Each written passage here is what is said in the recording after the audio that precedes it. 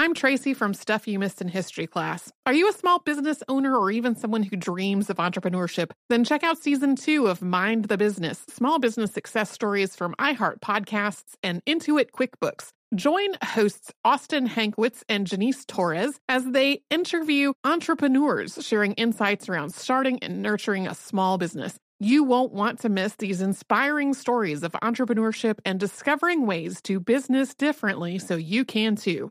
Planning your next trip? Choice Hotels' family of 22 brands has over 7,400 locations and the perfect hotel for any traveler you want to be. Like a Cambria Hotel, serving up locally inspired craft cocktails for all my folks who maybe want to meet up and talk about Mad Royals. Check into a Radisson Hotel with flexible workspaces for you strivers who listen during business travel. Or a Comfort Hotel with free hot breakfast, family-friendly pools, and big spacious rooms for the parents who listen with their kids and need a little retreat. What are you waiting for? Join Choice Privileges and start earning points toward your next stay. Find a stay for any you when you book direct at choicehotels.com, where travels come true. I used to have so many men. How this beguiling woman in her 50s, she looked like $1 million, scams a bunch of famous athletes out of untold fortunes. Nearly $10 million was all gone. It's just unbelievable. Hide your money in your old rich man, because she is on the prowl. Listen to Queen of the Con, Season 5, The Athlete Whisperer, on the iHeartRadio app, Apple Podcasts, or wherever you get your podcasts. What up? I am Dramos, host of the Life as a Gringo podcast. This is a show for the No Sabo kids, the 200%ers. Here we celebrate your otherness and embrace living in the gray area. Every Tuesday, I'll be bringing you conversations around personal growth, issues affecting the Latin community, and much more. Then, every Thursday, I'll be tackling trending stories and current events from our community. Listen to Life as a Gringo on the iHeartRadio app, Apple Podcasts, or wherever you get your podcasts. Welcome to Stuff You Missed in History class from HowStuffWorks.com.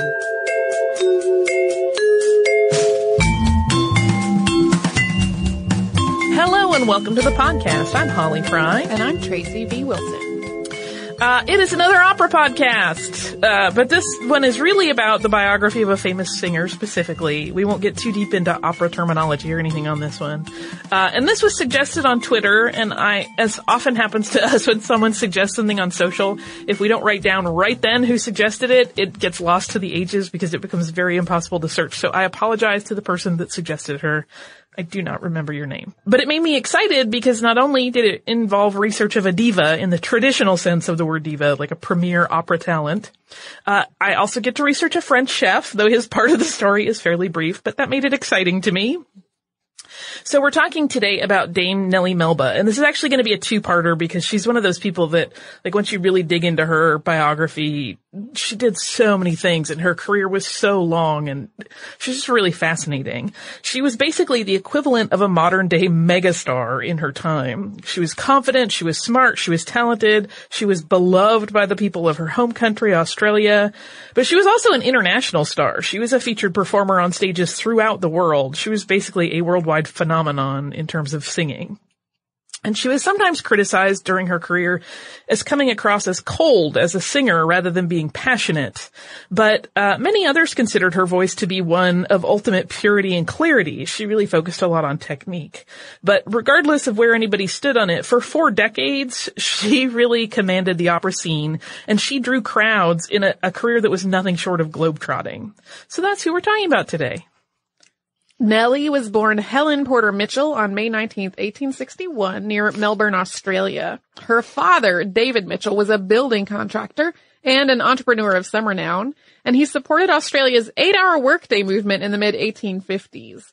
David and his wife, Isabella Ann Dow Mitchell, had 10 children, all told. Yeah, it's a lot of kids. And their household was full of music. The Mitchells loved it. David sang in the choir at the Scots Church. He also played violin, though just casually at home. He wasn't like a concert violinist. And Isabella played several instruments, and she made it a priority to teach all of their children music.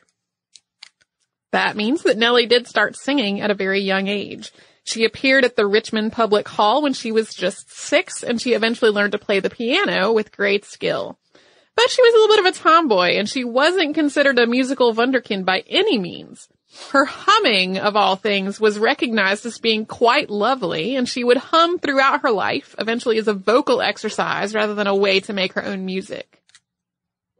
And in addition to the music that her mother taught her, Nellie also got a more general academic education. She was taught additional subjects by her aunts, and then she also attended boarding school and later Presbyterian Ladies College. And it was in college that Nellie truly blossomed and began more seriously studying and excelling in music, elocution, and painting. Nellie finished school in 1880, although sadly it was not a time of celebration. Her mother and one of her sisters had both died. Charles moved the family to Mackay in Queensland, where he had purchased a sugar mill, thinking that a new environment might really help everybody deal with their grief. On December 22nd of 1882, so at the age of 21, Nellie married Charles Nesbitt Armstrong. And she had met him the previous year after the family had moved. He was both rugged and a gentleman, and he was 3 years older than Nellie. But married life in Mackay was really difficult for Nellie to settle into. The couple had a son, George, in October of 1883, but this didn't fix anything. She didn't feel any real happiness. She certainly cared for her son, but she didn't feel fulfilled, and it didn't make their marriage very happy. Charles is also alleged to have been violent with Nellie, and just a few months after George was born, Nellie left on January 19th of 1884. After separating from Charles, Nellie moved to Melbourne to make a fresh start and pursue a career in singing. The marriage didn't end there, though. Charles's and Nellie's lives would stay connected for some time, and we'll just be coming back to that in a little bit. So in Melbourne, she took vocal lessons from Pietro Cecchi, an accomplished opera singer in his own right. And Cecchi also had a fascinating life in his own right. He was born in Rome, and he first worked as an architect under Pope Pius IX. And then he left his architecture career during the 1948 Italian Revolutionary unrest, and that's when he turned to opera. He would appear on stages all over the world during his career, including on the stage of the previous podcast topic, La Scala. The relationship between Nellie and Cecchi would grow contentious over the years, but at the beginning, he really thought she was destined to be a star and that her voice would captivate audiences everywhere. With guidance from a teacher with that kind of faith in her talent, Nellie focused exclusively on developing her skills. And that dedication really paid off. When she made her Australian singing debut at the Melbourne Town Hall on May 17th of 1884, audiences fell in love with her, and critics raved over her, just as Cecchi had expected. This really launched Nellie's career as a performer, and she did extremely well for herself financially right out of the gate. We're going to talk more about the trajectory of Nellie's early career in just a moment, but first we're going to pause for a word from one of our sponsors. I'm Tracy V. Wilson from Stuff You Missed in History Class. Did you know small businesses make up 99.9% of all businesses in the United States? The world is powered by entrepreneurs, and if you're a small business owner or even someone dreaming of starting your own business, then you'll want to check out Season 2 of Mind the Business, Small Business Success Stories from Ruby Studio, from iHeartMedia, and Intuit QuickBooks. And every episode, hosts Austin Hankwitz and Janice Torres talk to entrepreneurs about how they've grown from the lessons of launching and nurturing a small business and how they have found success being their own boss. From the excitement of first starting out to finding the right tools and resources to process invoices and payments like QuickBooks Money, you won't want to miss these inspiring stories of entrepreneurship and discovering ways to business differently so you can too. And if you're a small business owner or even someone dreaming of starting your own business, then you'll want to check out Season 2 of Mind the Business, Small Business Success Stories from Ruby Studio, from iHeartMedia, and Intuit QuickBooks. I'm preaching to somebody today who is waiting for God to give you your next step. And you don't know what it is yet. You need God to show you your next step. Because God, I can't stay where I am, like I am, where it is. This isn't going to work. I have to move on, but I don't know where. A lot of time you'll use it as an excuse. Well, I don't know how. I don't know where. I don't know what. God, if you show me. God, if you tell me. God, if... No. You know enough right now. And if you needed to know more, he would show you. Hey, this is Stephen Furtick. I want to invite you to listen to my podcast, Elevation with Stephen Furtick. I am here to help you for the battles that you face in life, for the times when you feel discouraged, for the times that you need guidance from God. I want to give you the truth of what He says about you to help you rise to your full potential. Listen to Elevation with Stephen Furtick every Sunday and Friday on the iHeartRadio app, Apple Podcasts, or wherever you get your podcasts. I'm Tamika D. Mallory. And it's your boy, my son, the General. And we are your hosts of TMI. New year, new name, new energy, but same old us. Oh, yeah. And catch us every Wednesday on the Black Effect Network, breaking down social and civil rights issues, pop culture, and politics in hopes of pushing our culture forward to make the world a better place for generations to come. But that's not all. We will also have special guests to add their thoughts on the topics, as well as break down different political issues with local activists in their community. If you like to be informed and to expand your thoughts, listen to TMI on the Black Effect Podcast Network, iHeartRadio app, Apple Podcasts, or wherever you get your podcasts. That's right. What up? I am Dramos, host of the Life as a Gringo podcast. Now, this is a show for the No Sabo kids, the 200%ers. Here we celebrate your otherness and embrace living in the gray area. If you ever felt like you were always too much this while also never being enough that, this is the podcast for you. Every Tuesday, I'll be bringing you conversations around personal growth, issues affecting the Latin community, and much more via my own personal stories, along with interviews with inspiring thought leaders from our community. Then, every Thursday, I'll be tackling trending stories and current events from our community that you need to know. So much of what makes our community so beautiful is our diversity, yet too often those of us who don't fit into this dumb stereotypical box of whatever it means to be Latino are left without a voice or just forgotten about. On this show, I celebrate the uniqueness of our culture and invite you to walk in your authenticity. Listen to Life as a Gringo as a part of the My Cultura Podcast Network, available on the iHeartRadio app, Apple Podcasts, or wherever you get your podcasts. So just shy of 2 years after Nelly made her Melbourne debut, she felt ready to expand her audience. And so in early 1886, her father David Mitchell was sent as a commissioner to the Indian and Colonial Exhibition in London. And Nelly took advantage of this trip's timing to accompany him and feel out her European performing options. She loved London instantly, but it didn't exactly love her back. She gave one small performance, and it wasn't a terrible outing, but nobody was writing rave reviews about it. There was no standing up and cheering by any means. She met with composer Sir Arthur Sullivan of Gilbert and Sullivan fame, but he wasn't really wowed with her either. He told her to just keep practicing and that if she did so and improved enough, he might give her a small role in an upcoming production.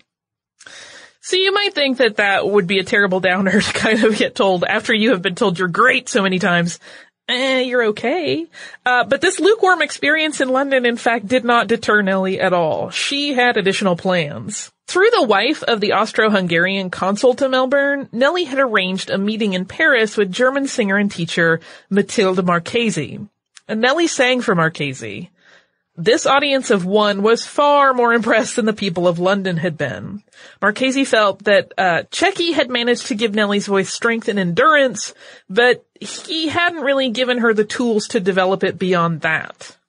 So part of the education that Nelly received under Marchesi had nothing to do with music and everything to do with cultivating a persona and her social connections. The younger woman was booked to sing in salons and private events so that she could work on her social graces and meet composers and other people who were connected to Europe's music scene. And Marchesi eventually took on a very motherly role in Nelly's life. And in fact, Nelly often referred to her as mother in their correspondence. And the mentor also encouraged her student to take a stage name because all of this time Nelly had been appearing as Nellie Armstrong. Nelly's husband, Charles Armstrong, had actually traveled with her to Europe, but their marriage was never really stable. Just the same, Charles resisted the idea of getting a divorce. He joined the military. George stayed with Nelly, and Charles would visit his wife and his son from time to time. It kind of reminds me of, have you ever known a couple where someone takes a job far away to try to keep the marriage together because that way they're not grating against each other all the time? it seems like that's what was in play here. I actually know some people who have taken jobs far away, purporting that that was just how it worked out. And I've always had the seed of wondering if that was what was really going on. I have known people that work and live in separate places just because of logistics, but I definitely have known a few where they're like, we love each other, but when we're together, we make each other crazy. So if we can limit that and only have good times together, it works out. So I think that may have been part of the impetus for Charles to join the military. On October 13th of 1887, Nellie made her debut as an opera singer in Brussels. Now, we'd mentioned before that she had made singing debuts, but this is really the first time that she was focusing on opera. And in this, she starred in Verdi's Rigoletto as Gilda, the daughter of the title character. And this appearance at the Théâtre Royal de la Monnaie marked the first time she appeared under what would become her known stage name of Nellie Melba. And if you're wondering where Melba came from as a name, it was in honor of her home city, Melbourne. The night of that debut, Charles and Nellie had a huge fight. And finally, after just dragging things out, this ended their tumultuous 5-year marriage in terms of their relationship with each other. But they were still legally married for several more years after that. Rigoletto, and specifically Nellie in it, was such a success that she soon had other high-profile roles, including parts in La Traviata and Luce de Lammermoor, although Gustav Mahler remarked after her La Traviata performance that he would rather listen to a clarinet. 7 months after her operatic debut, she returned to London to perform Lucia at Covent Garden. But though she was celebrated elsewhere, London still had not warmed to Nellie, even under a new name. She made a respectable showing, but she just couldn't seem to break into the London opera scene as a star, and she was only offered smaller parts than she had been playing elsewhere. Melba had no interest in stepping down to supporting roles after having been the featured performer, so she said goodbye to London and headed back to Brussels. She soon appeared as Ophelia in Hamlet, which opened in Paris on May 8th, 1889. She once again got rave reviews. But during this time, things were in motion to try to bring her back to London once more.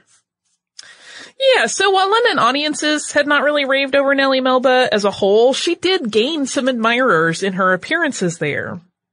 And one of these was Gladys de Grey, wife of Earl de Grey Frederick Robinson. And Lady de Grey was a patron of the arts. She was also close friends with Oscar Wilde. And after Nellie left London for the second time, Lady de Grey wrote to the singer, and she really asked her and pled with her to please return to England to sing once again. Nellie was moved by de Grey's letter, and she did agree to appear again on the London stage, but she was also committed to her Ophelia role already at this point. So her return to Covent Garden had to wait until she had wrapped up her Paris production. So when she did wrap that up and finally sing again at Covent Garden, it was on June 15th of 1889, and Nellie appeared in Romeo and Juliet in the starring role. So following the idiom of the third time's the charm, this appearance in London was what Nellie Melba would later refer to as, quote, the great night that marked the start of her success with English audiences. It was also the beginning of a long relationship with Covent Garden. While there had been reluctance to book her there initially, she eventually was one of the very few performers to have a permanent private dressing room at the theater for decades. Nellie was so happy in London from that point on that she purchased a home in Great Cumberland Place and then had it remodeled to look like Versailles. She lived there for more than 2 decades. So we are about to get to the food part and talk about the chef that I referenced at the top of the episode. But before we do, let's have a brief word from one of our sponsors.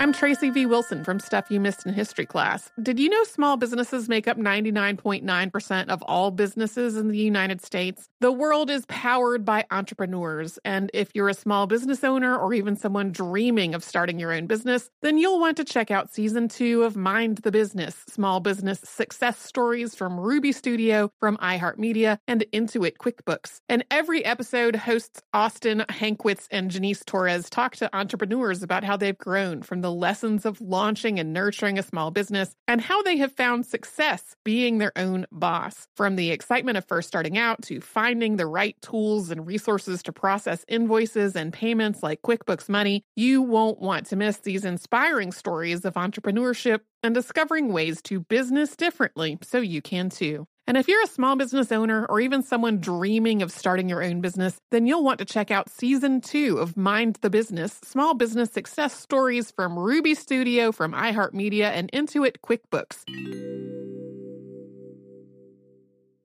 I'm preaching to somebody today who is waiting for God to give you your next step. And you don't know what it is yet. You need God to show you your next step. Because God, I can't stay where I am, like I am, where it is. This isn't going to work. I have to move on, but I don't know where. A lot of time you'll use it as an excuse. Well, I don't know how. I don't know where. I don't know what. God, if you show me. God, if you tell me. God, if... No. You know enough right now. And if you needed to know more, he would show you. Hey, this is Stephen Furtick. I want to invite you to listen to my podcast, Elevation with Stephen Furtick. I am here to help you for the battles that you face in life, for the times when you feel discouraged, for the times that you need guidance from God. I want to give you the truth of what he says about you to help you rise to your full potential. Listen to Elevation with Stephen Furtick every Sunday and Friday on the iHeartRadio app, Apple Podcasts, or wherever you get your podcasts. I'm Tamika D. Mallory. And it's your boy, my son, the General. And we are your hosts of TMI. New year, new name, new energy, but... same old us. Oh, yeah. And catch us every Wednesday on the Black Effect Network, breaking down social and civil rights issues, pop culture, and politics, in hopes of pushing our culture forward to make the world a better place for generations to come. But that's not all. We will also have special guests to add their thoughts on the topics, as well as break down different political issues with local activists in their community. If you like to be informed and to expand your thoughts, listen to TMI on the Black Effect Podcast Network, iHeartRadio app, Apple Podcasts, or wherever you get your podcasts. That's right. Oh, hi, I'm Rachel Zoe, and I'm back for another season of my podcast, Climbing in Heels. You might know me from the Rachel Zoe Project, or perhaps from my work as a celebrity stylist. And guess what? I'm still just as fully obsessed with all things fashion, beauty, and business. My podcast, Climbing in Heels, is all about celebrating the stories of extraordinary women, and this season, we're taking things up a notch. I'll be talking to some incredible women across so many industries, from models and beauty industry stars to doctors, entrepreneurs, and TV personalities. Climbing in Heels is here to bring you a weekly dose of glamour, inspiration, and fun. Every week, listeners will be able to ask me any questions. I'm answering it all. My life is absolutely crazy with so much going on, and I'm so beyond excited to bring you along for the ride. Whether we're talking red carpet looks, current trends, or products I'm obsessed with, I'm here to be your fashion fairy godmother. Listen to Climbing in Heels every Friday on the iHeartRadio app, Apple Podcasts, or wherever you get your podcasts. Now on to the part I wondered about as soon as Holly gave me this outline, which is the food part. Early on in her time in London, Nellie Melba made the acquaintance of Auguste Escoffier, who would come to be known as the king of chefs. When you think of French haute cuisine, you've probably got a good sense of the food aesthetic that he really made famous. He would concoct these really lavish 11-course meals, and his kitchen always had to have a skilled saucier in residence.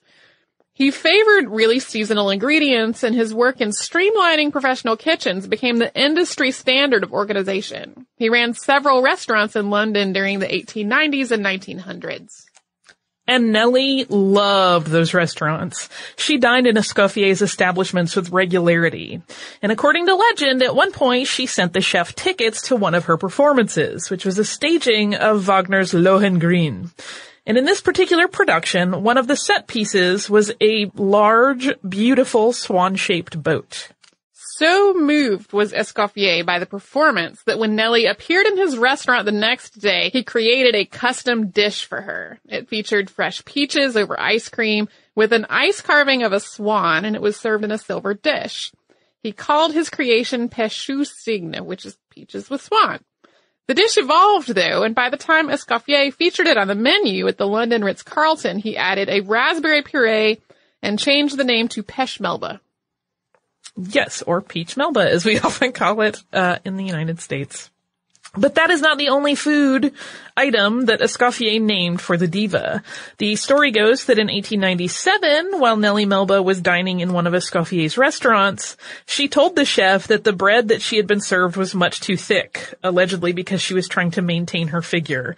And there had always been this sort of issue surrounding her in terms of the public eye that she was a little too heavy to play some of the ingenue roles that she was in, so she was probably very conscious of her figure. But to solve this problem and appease the singer while still keeping bread in the meal, Escoffier is said to have gone to the kitchen and cut the thinnest possible slice of bread he could before he then toasted it, and allegedly this is how Melba toast was born. And that was the question I wondered when you gave me this outline. We mentioned Nellie's private dressing room at Covent Garden a little bit ago, and while that may sound like quite a perk, it was the least of the benefits and power that she enjoyed during her time there. She had the good fortune to be there at the same time that the theater was flourishing. It had these enormous productions and huge casts that drew enormous crowds. And Nellie was celebrated, and she rubbed elbows with high society. She used her social power to shut down any rivals that dared to challenge her status. And in my head, as I was working on this and reading about ways she would deal with rivals, and we'll talk about another one of them later, I couldn't help but think of the movie Showgirls, which is a wondrous and bad thing. But so Nellie and Lady de Grey were great friends, and de Grey opened a lot of society doors for the singer. So Nellie sang in command performances before royalty throughout the world, and she achieved a level of fame that ensured that she was basically mobbed wherever she traveled. Like, I'm not kidding when I say international superstar. On the personal front, Nellie had met Philippe, Duke of Orleans, in 1890. He was the heir of the Bourbon claimant to the throne of France, and the pair became what would become a scandalous and damaging relationship. Because the two of them were not at all careful about being seen together in public, there were reports of the two of them being spotted as a couple from London, Paris, Brussels, St. Petersburg, and more. They were downright brazen about their affair, and it became news. Keep in mind that Nellie was still married to Charles at this point, although they really didn't have any real contact with one another. But once her romance with the Duke of Orleans became public knowledge, in part because he was clearly following her on her performance tours, Charles finally filed for divorce. And at this point, he used this news item to accuse Nellie of adultery. There was also legal action against Philippe in the mix. So this legal claim, though, sputtered out for reasons which have never been made entirely clear. There has been a lot of speculation by various historians that Charles was pressured to drop his suit due to the high-profile nature of Nellie's paramour. Like, he may have been getting some pressure from people connected to the French royal lineage. And as for Philippe, he had been engaged to Princess Marguerite of Orleans, which was his cousin. But that engagement was called off amid all this scandal. As the legal issues were being done away with in whatever mysterious way that would happen, it left the Duke to travel the world, but he and Nellie never really rekindled their romance.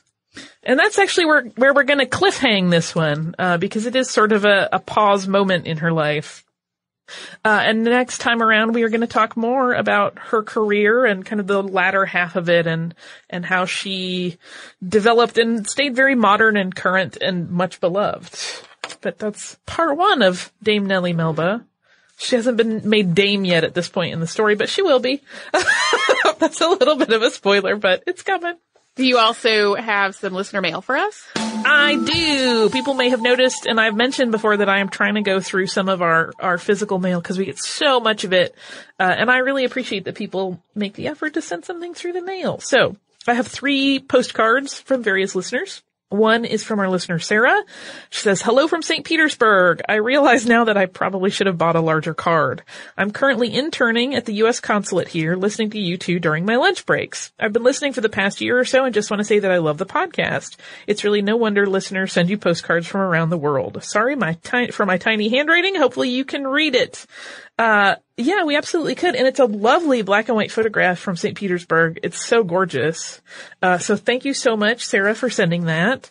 And the next 2 are both from, military connected people. The first is from Emily, who is a wife of a U.S. Navy service member stationed in Italy. She's a longtime listener of the show. And she recently visited Bavaria and toured, Schloss Neuschwanstein, which is absolutely gorgeous and was talked about in an episode before Tracy and I came on the show, but I'm a big fan of Mad King Ludwig. So thank you, Emily, and thank you also for your part in helping to keep our troops happy. I know being stationed overseas can sometimes be really draining, but I'm hoping you're enjoying it. The next one is also from a military gent. It is from our listener Steve, who is on board the USS Harry S. Truman, and he says he loves the show, and he has been touring about. He just left Split and learned so much history, especially the nearby towns of Solin, and I think it's Trargir. I'm so sorry, I'm probably butchering that. He said he bought a cravat and toured the Diocletian Palace. Thanks for podcasting so I can listen underway. Thank you for your service. We super appreciate it. And I'm so glad that you shared this with us. It's, again, a gorgeous postcard. I love postcards so much. And it's just cool to me to know that our listeners are out there actually kind of living some fun history adventures of their own. So thank you to the three of them for sharing those with us. If you would like to email us, you can do so at historypodcast@howstuffworks.com. We're also on facebook.com/missedinhistory and on Twitter @missedinhistory, at Pinterest, at pinterest.com/missedinhistory, at missedinhistory.tumblr.com, and on Instagram @missedinhistory. If you are curious to learn a little bit more about sort of topics related to what we talked about today, you can go to our parent site, How Stuff Works, type in the word opera. One of the articles that will come up is how the Metropolitan Opera works, so you'll get a good sense of that. If you would like to visit us online, you can do so at missedinhistory.com, where all of our show notes are for any of the episodes that have included Tracy and myself as hosts, or we also have an archive of all of the episodes from the beginning with previous hosts, but there aren't show notes for all of those, just for the ones in the Tracy and Holly era. So we encourage you to come and visit us at missedinhistory.com and howstuffworks.com. For more on this and thousands of other topics, visit howstuffworks.com.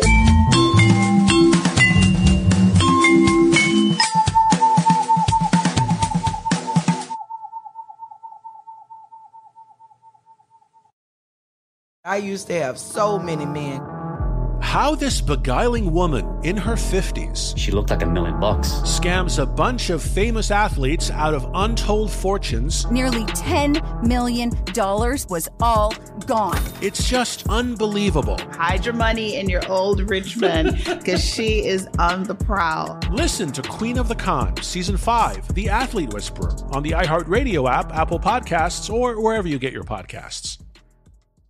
I'm Diosa. And I'm Mala. We're the creators of Locatora Radio, a radiophonic novela, which is a fancy way of saying a podcast. Welcome to Locatora Radio Season 9. Love at First Listen. This season, we're falling in love with podcasting all over again. With new segments, correspondence, and a new sound. Listen to Locatora Radio as part of the Michael Dura Podcast Network. Available on the iHeartRadio app, Apple Podcasts, or wherever you get your podcasts. What up? I am Dramos, host of the Life as a Gringo podcast. This is a show for the No Sabo kids, the 200%ers. Here we celebrate your otherness and embrace living in the gray area. Every Tuesday, I'll be bringing you conversations around personal growth, issues affecting the Latin community, and much more. Then, every Thursday, I'll be tackling trending stories and current events from our community. Listen to Life as a Gringo on the iHeartRadio app, Apple Podcasts, or wherever you get your podcasts. It's been almost 3,000 years, and Greek mythology has proved that it is not going anywhere. But it can be difficult to find entertaining and engaging retellings of these myths that aren't fictionalized. Lucky for you, I'm here. Let's Talk About Myths, Baby is the Greek mythology and ancient history podcast of your dreams. I dive into the convoluted and confusing ancient sources so you don't have to. Listen to Let's Talk About Myths, Baby on the iHeartRadio app, Apple Podcasts, or wherever you get your podcasts.